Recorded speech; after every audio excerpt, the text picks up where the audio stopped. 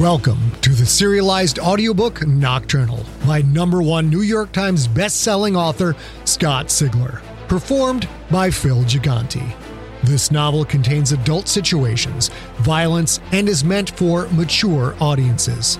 Nocturnal is available in print, ebook, and unabridged ad-free audiobook. For links to purchase any version, visit scottsigler.com/nocturnal. Chapter 43. Pedal to the Metal. Adam wasn't driving like a grandfather anymore. He didn't seem to give a shit about other cars, the Magnum's finish, traffic lights, or even pedestrians. A few days ago, this kind of driving would have made Brian want to throw Adam's ass in jail. Now he wished Adam could be even more reckless, cut off a few more cars, drive just a little faster. Aggie was still handcuffed to the front passenger seat door. The guy spent most of his time staring at the handcuffs. Adam raced the souped-up Magnum down 21st Street, moving it into the left lane to pass whenever the opportunity presented itself. The engine's roar echoed off the buildings on either side, playing off the tinny squawk of a police radio mounted in the dash. The Magnum hit a pothole. Brian flinched from a deep sting in his gums. "Brian," Alder said, "sit still." "I'm trying," Brian said. Or at least he tried to say it. He wasn't sure what words actually came out of his wide-open mouth. Alder sat next to Brian in the rear seat. He had to stitch Brian's torn gums together before he moved on to the ripped cheek. Blood covered the old man's surgical gloves. There might be more action coming. Alder had wanted to stop so he could fix Brian's wounds. Brian told the old man to do the work en route. Every bump in the road, every swerve or sudden braking brought more pain from the needle, but Brian didn't care. "One more," Alder said. He leaned in, then pulled the needle back. "Done. Now for the cheek. Then we have to do the collarbone. It will refuse in the next 15 minutes or so. If it heals wrong, we'll just have to re-break it anyway." Alder opened a kit mounted in the back of the front passenger seat. He pulled out a device Brian didn't recognize and started prepping it. "Hey, cop!" Adam called from the front seat. "Bad news. Police band just said there's a bolo out for you. They're saying you killed those two SWAT guys." That dirty bitch. Zhao wanted Brian so bad she'd instantly framed him for the murder of two men. Every cop in the city would be gunning for him. His brief moment of believing Amy Zhao was doing the right thing. Brian had been a fool, and now everyone was paying the price for it. He closed his eyes, tried to manage the pain radiating through his body. The coat had stopped the shotgun slugs, but like Adam had warned, it didn't stop all of the kinetic energy. Brian's back throbbed. His right arm hurt almost as bad as his left. He tried to store up the pain, file it away. He'd return it with interest when he got his hands on Rex Deprovdichuk. Brian's phone buzzed. A text. The message made his chest lock up. Robin Hudson. "Someone is in my apartment. Came in on fire escape. Please hurry." He started to dial her number, then stopped. She'd texted, not called, which meant she didn't want to make any noise. What if he called and she didn't have her phone on vibrate? "Adam, how long?" "5 minutes," the younger Jessup called back. Brian texted, "Hang tight. I'm almost there." Alder finished prepping. Now Brian recognized the device. A power stapler. Brian turned his head, offering up his torn cheek, and let Alder get to work. Chapter 44. Dogfight.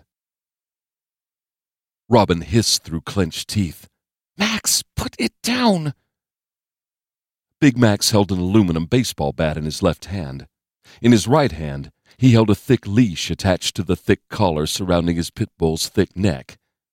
Every muscle in Billy's taut body seemed to vibrate. He'd picked up on his master's agitation and was ready to follow Max into any fight. At least the dogs had kept quiet. "Robin, come on," Max said in a hissing whisper. "You're a cop. You can't let these assholes break into your place."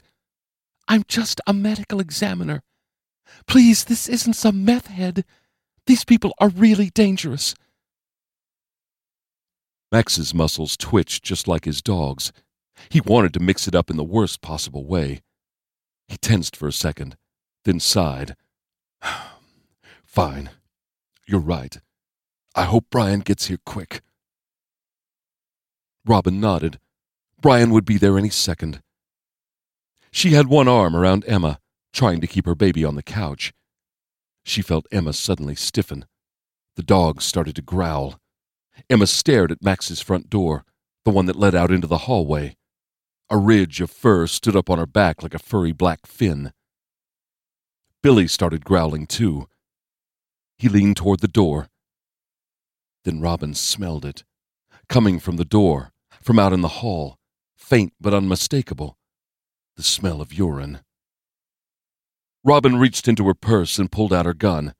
She held the subcompact .380 in her right hand, Emma's collar in her left. Someone was out there.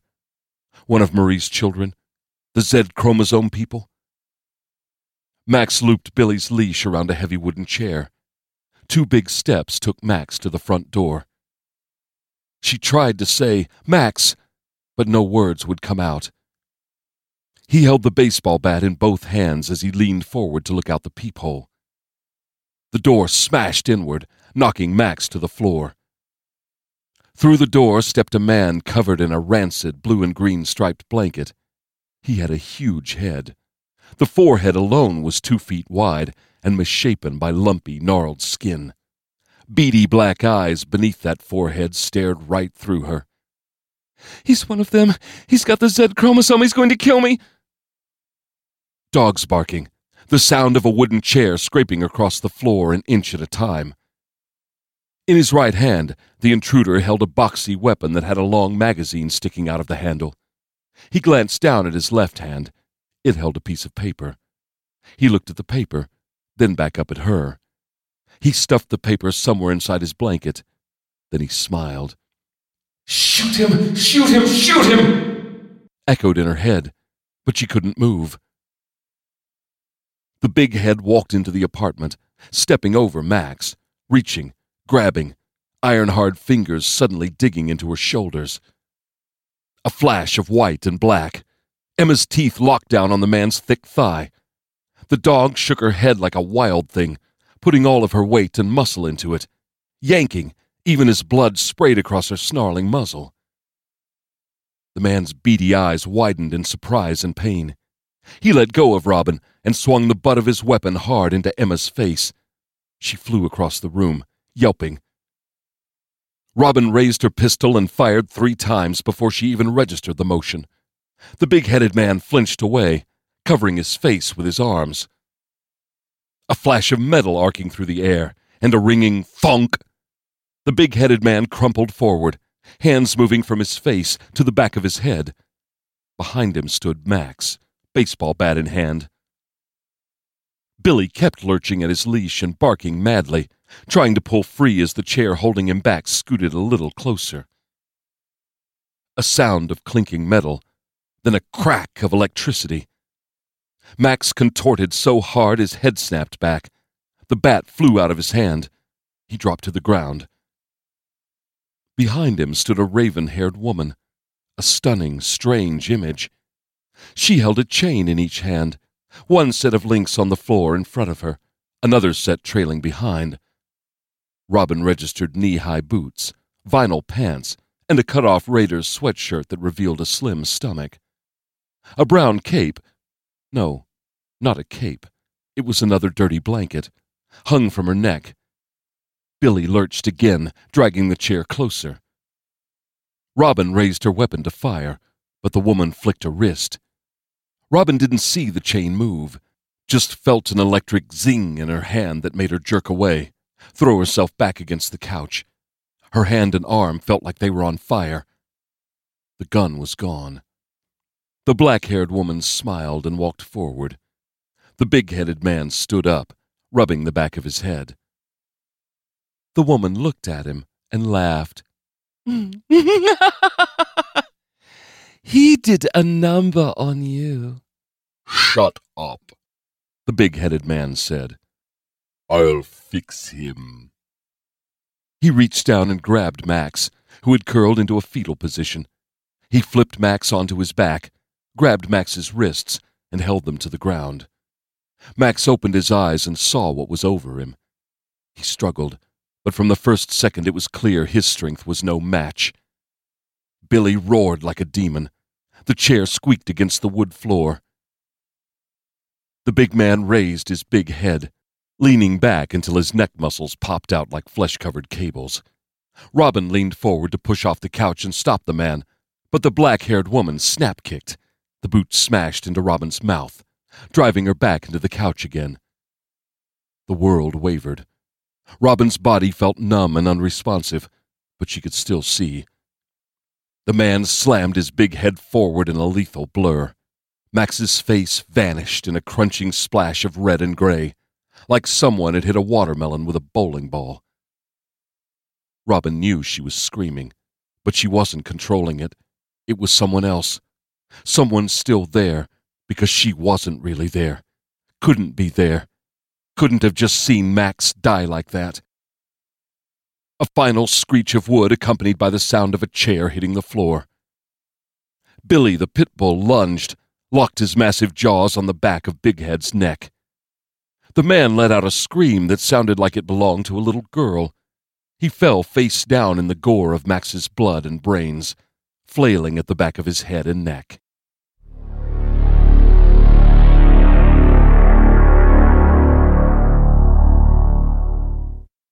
John Smith was as afraid as he'd ever been. He thought he might puke at any moment. He had to force himself to watch the road ahead and not look up at the windows of the passing buildings. There are no snipers up there. There are no snipers.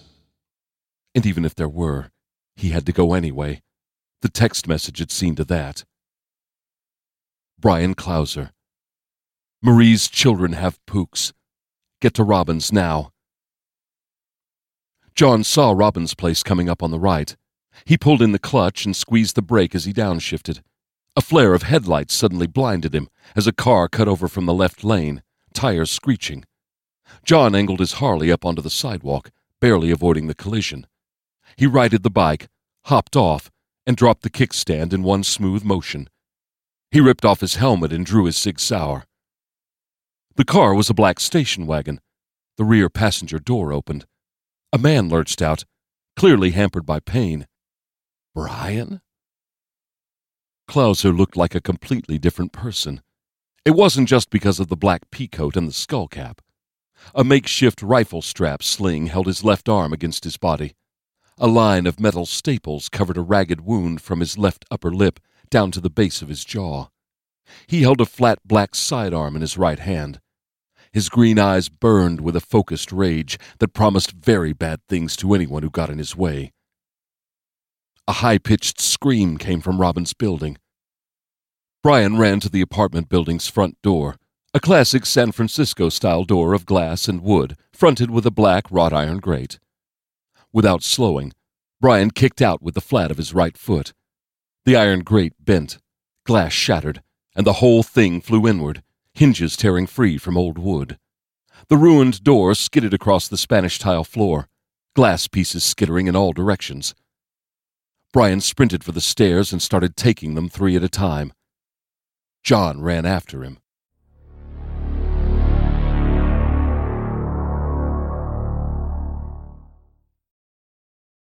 On a remote island in frigid Lake Superior, a fabricated creature birthed from the mind of a disturbed genius stalks the very people who created it. Ancestor, by #1 New York Times bestselling author Scott Sigler, is a classic tale of science gone horribly wrong. Available wherever you get your podcasts.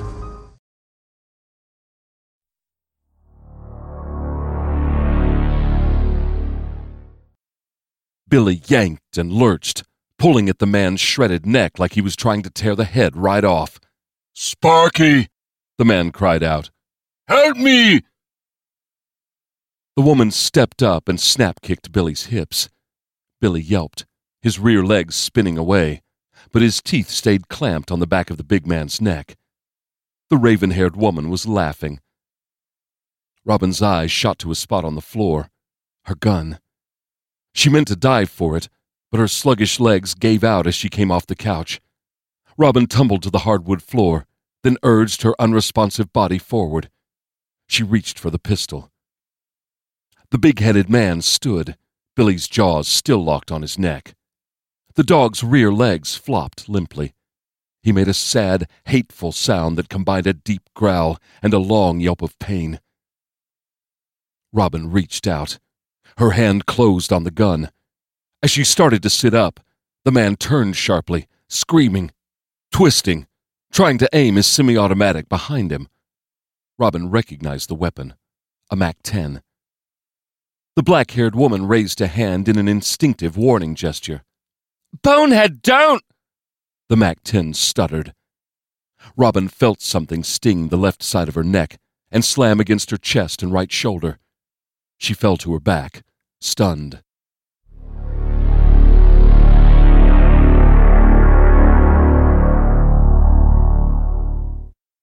As he cleared the third-floor landing, Brian heard the growls of a dog and the screams of a person.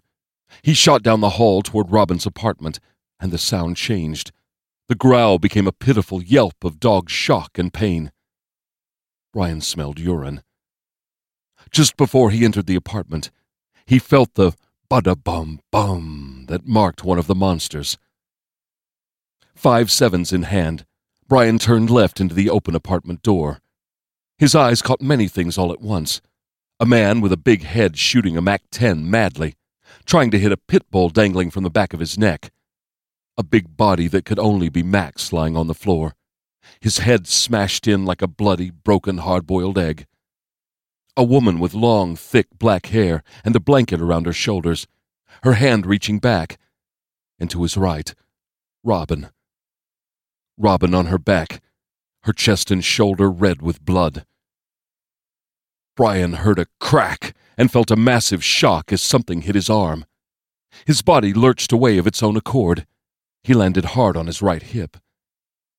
Another MAC-10 stutter, a short yelp, then no more growl. He saw the black-haired woman move, saw her whipping a chain. The metal rang as it shot forward in a blur toward Brian's chest. He turned and ducked. The chain hit his face. Then a bright flash and a crack as numbing pain engulfed his body. Brian cried out, tried to roll away, but strong hands grabbed his shoulders and slammed his back into the floor hard enough to crack wood. Stunned, Brian looked up to see a man with a forehead 2 feet wide, the gnarled skin smeared with blood, bits of bone, and some grayish clumps that were probably Max's brains. The electric shock seemed to reverberate through his body. His muscles wouldn't respond fast enough. The man reared back and lifted his head high. He snarled. Gunshots from Brian's right, a fast and steady pop, pop, pop, pop, pop, click that made the big-headed man twitch, lurch, fall away to the floor on Brian's left. Brian looked to his right. Robin, lying on her left side, right arm extended and a gun in hand. She had just saved his life. The chain flew across the apartment and cracked into Robin's hand with a bright spark. Her hand jerked away, sending the gun flying. "Fuck this," the black-haired woman said. She moved the chains to hold them both in her left hand.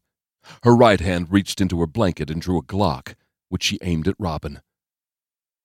Time moved like it was dragging through hot asphalt. Brian raised his left hand, felt the rifle strap sling tearing away, felt his collarbone snap again. He was already bending his hand up to shoot the blade mounted along the underside of his forearm, but he wasn't fast enough. He wouldn't be able to. Gunfire from behind him brought the world crashing back to fast-forward speed.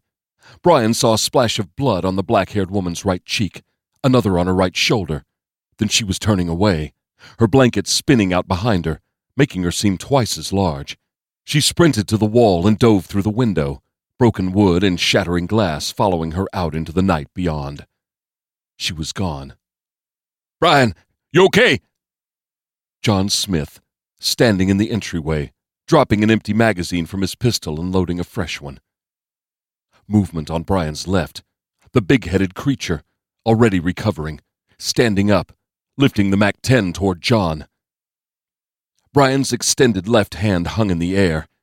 It was the tiniest thing to point it at the man and flick the hand up. A metallic cring sounded as the blade shot out. 6 inches of titanium slid into the man's neck, chonked home as barbs dug in, making the blade stick. Eyes wide, the man stumbled to his right, but his foot wouldn't hold his weight. He collapsed like a big bag of bones, blood spraying out of his neck in high arcing bursts. John stepped forward and pointed his gun at the man's chest. "Stay down! Don't fucking move!" Brian scrambled to Robin's side. She rolled to her back just as he reached her. He slid his right arm under her neck, lifting her gently.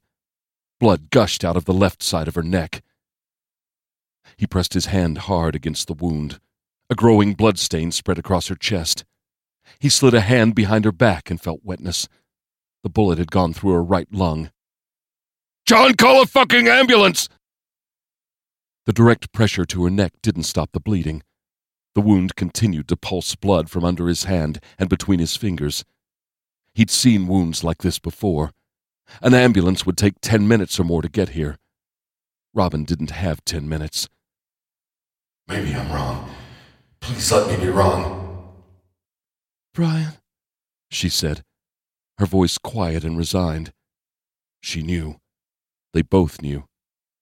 I'm sorry, he said. I'm so sorry. She shook her head slowly, once to the left, once to the right. "Not your fault. Is my girl?" John, get the dog. Brian stared down at Robin. Why had it taken him so long to realize what she meant to him? Please, don't die. She coughed. Blood sprayed out of her mouth and onto her chin. Her eyes closed tight as waves of pain ripped through her body. Then she opened them. "Brian, I love you." I love you, he said. I always have. I always will. Her bloody lips smiled. Somehow that made it even worse. It opened the floodgates of emotion that had been blocked by the adrenaline. Tears filled his eyes, blurring her a little. She reached up and wiped them away. "Tears?" she said. "From you? Nice timing, champ. You got that in just under the wire." John stood over them, cradling a whimpering Emma. The left side of her face was a sheet of blood. Only now did Robin look scared. "Oh, God, is she—" Cut on her head is all, John said quickly. She'll be okay.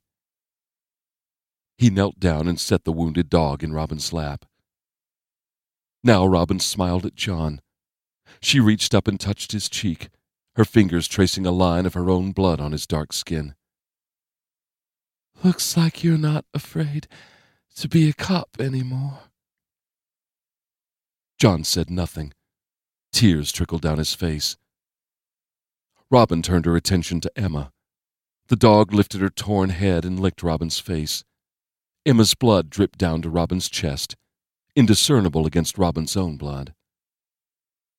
"It's okay, baby," Robin said. "It's okay." But it wasn't okay. Robin looked up at Brian, Emma's tongue still dancing on her face. "Brian, she's all I have. You take her. You love her." Brian nodded. He wanted to talk, but he couldn't. His throat locked up tight. She reached up to him again, her cold fingertips tracing the shape of his eye. "Do you promise?" Brian nodded again. Robin sagged in his arms. Her eyes didn't close, not like in the movies, but he saw the life in them fade, then vanish forever. She was gone. Chapter 45. All the Teeth. A hand gently pulled at his shoulder. "Brian, we have to go." Brian ignored John. He cradled Robin closer. He should have never let her out of his sight. He couldn't handle the whiplash of emotions. Fury, blind hatred, a crippling sensation of loss, the desire to punish, to kill. She was gone. He couldn't move, couldn't do anything other than to gently rock her body. "Brian, I'm so sorry, but we have to go. You're wanted for murder. Get up!" Brian shook his head. "I don't want to go. I want to be with her." Now a hand on each shoulder, lifting him. "Brian, she's gone. Everyone thinks you killed 2 cops. They're going to shoot as soon as they see you. Get up!" Dead. Robin was dead. He would make them pay for this. Not an eye for an eye, not a tooth for a tooth. All the eyes, all the teeth. Brian leaned in and kissed Robin's forehead one last time. His lips stayed there. Pulling away was the hardest thing he had ever done. He gently set her down. Then he stood. He looked across the floor at the 3 other corpses.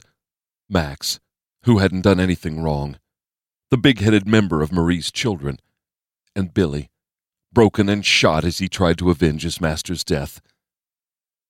Blood continued to spread across the hardwood. "John, get Emma." "Brian, we don't have time to—" "Get the fucking dog!" John leaned back, a little scared. Brian didn't give a shit. He wasn't about to ignore Robin's final wish. John ran to the sink and grabbed a dish towel. He placed it over Emma's torn face and scooped her up. Emma yelped horribly, then tried to get away, tried to lurch toward Robin's body. "Shh," John said. He squeezed the dog tighter. "Brian, I'm leaving. Hurry." John ran out of the apartment. After all the noise and chaos, now there was only silence. Brian took a final look at the love of his life. "All the eyes," he said. "All the teeth." He walked out of the apartment.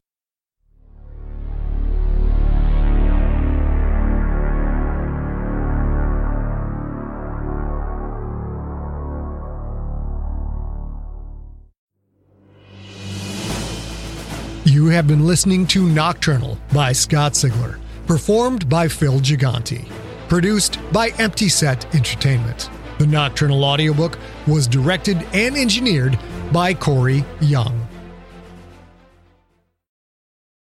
Hey there, this is Justin Bartha. I made a funny new podcast, King of the Egg Cream. It has the greatest cast in the history of podcasts with actors like Louis Black, I'm torn by my feelings for 2 women. Bobby Cannavale, You can eat it, or if someone hits you, you can put it on your cut. Melanie Linsky, I wonder what these marvelous things are that look just like boiled chicken feet. Jason Ritter, I can break things and pick locks and kill people. Michael Stuhlbarg, The whole point is to inspire people that they should make themselves better. Ari Grainer, No, don't whet its appetite. What are you, an idiot? me, Justin Bartha, That's not just any egg cream, that's a Lemke's special. and all narrated by the hilarious Richard Kind. This is the story of Harry Dalowitz and how he rose from nothing to become New York's King of the Egg Cream.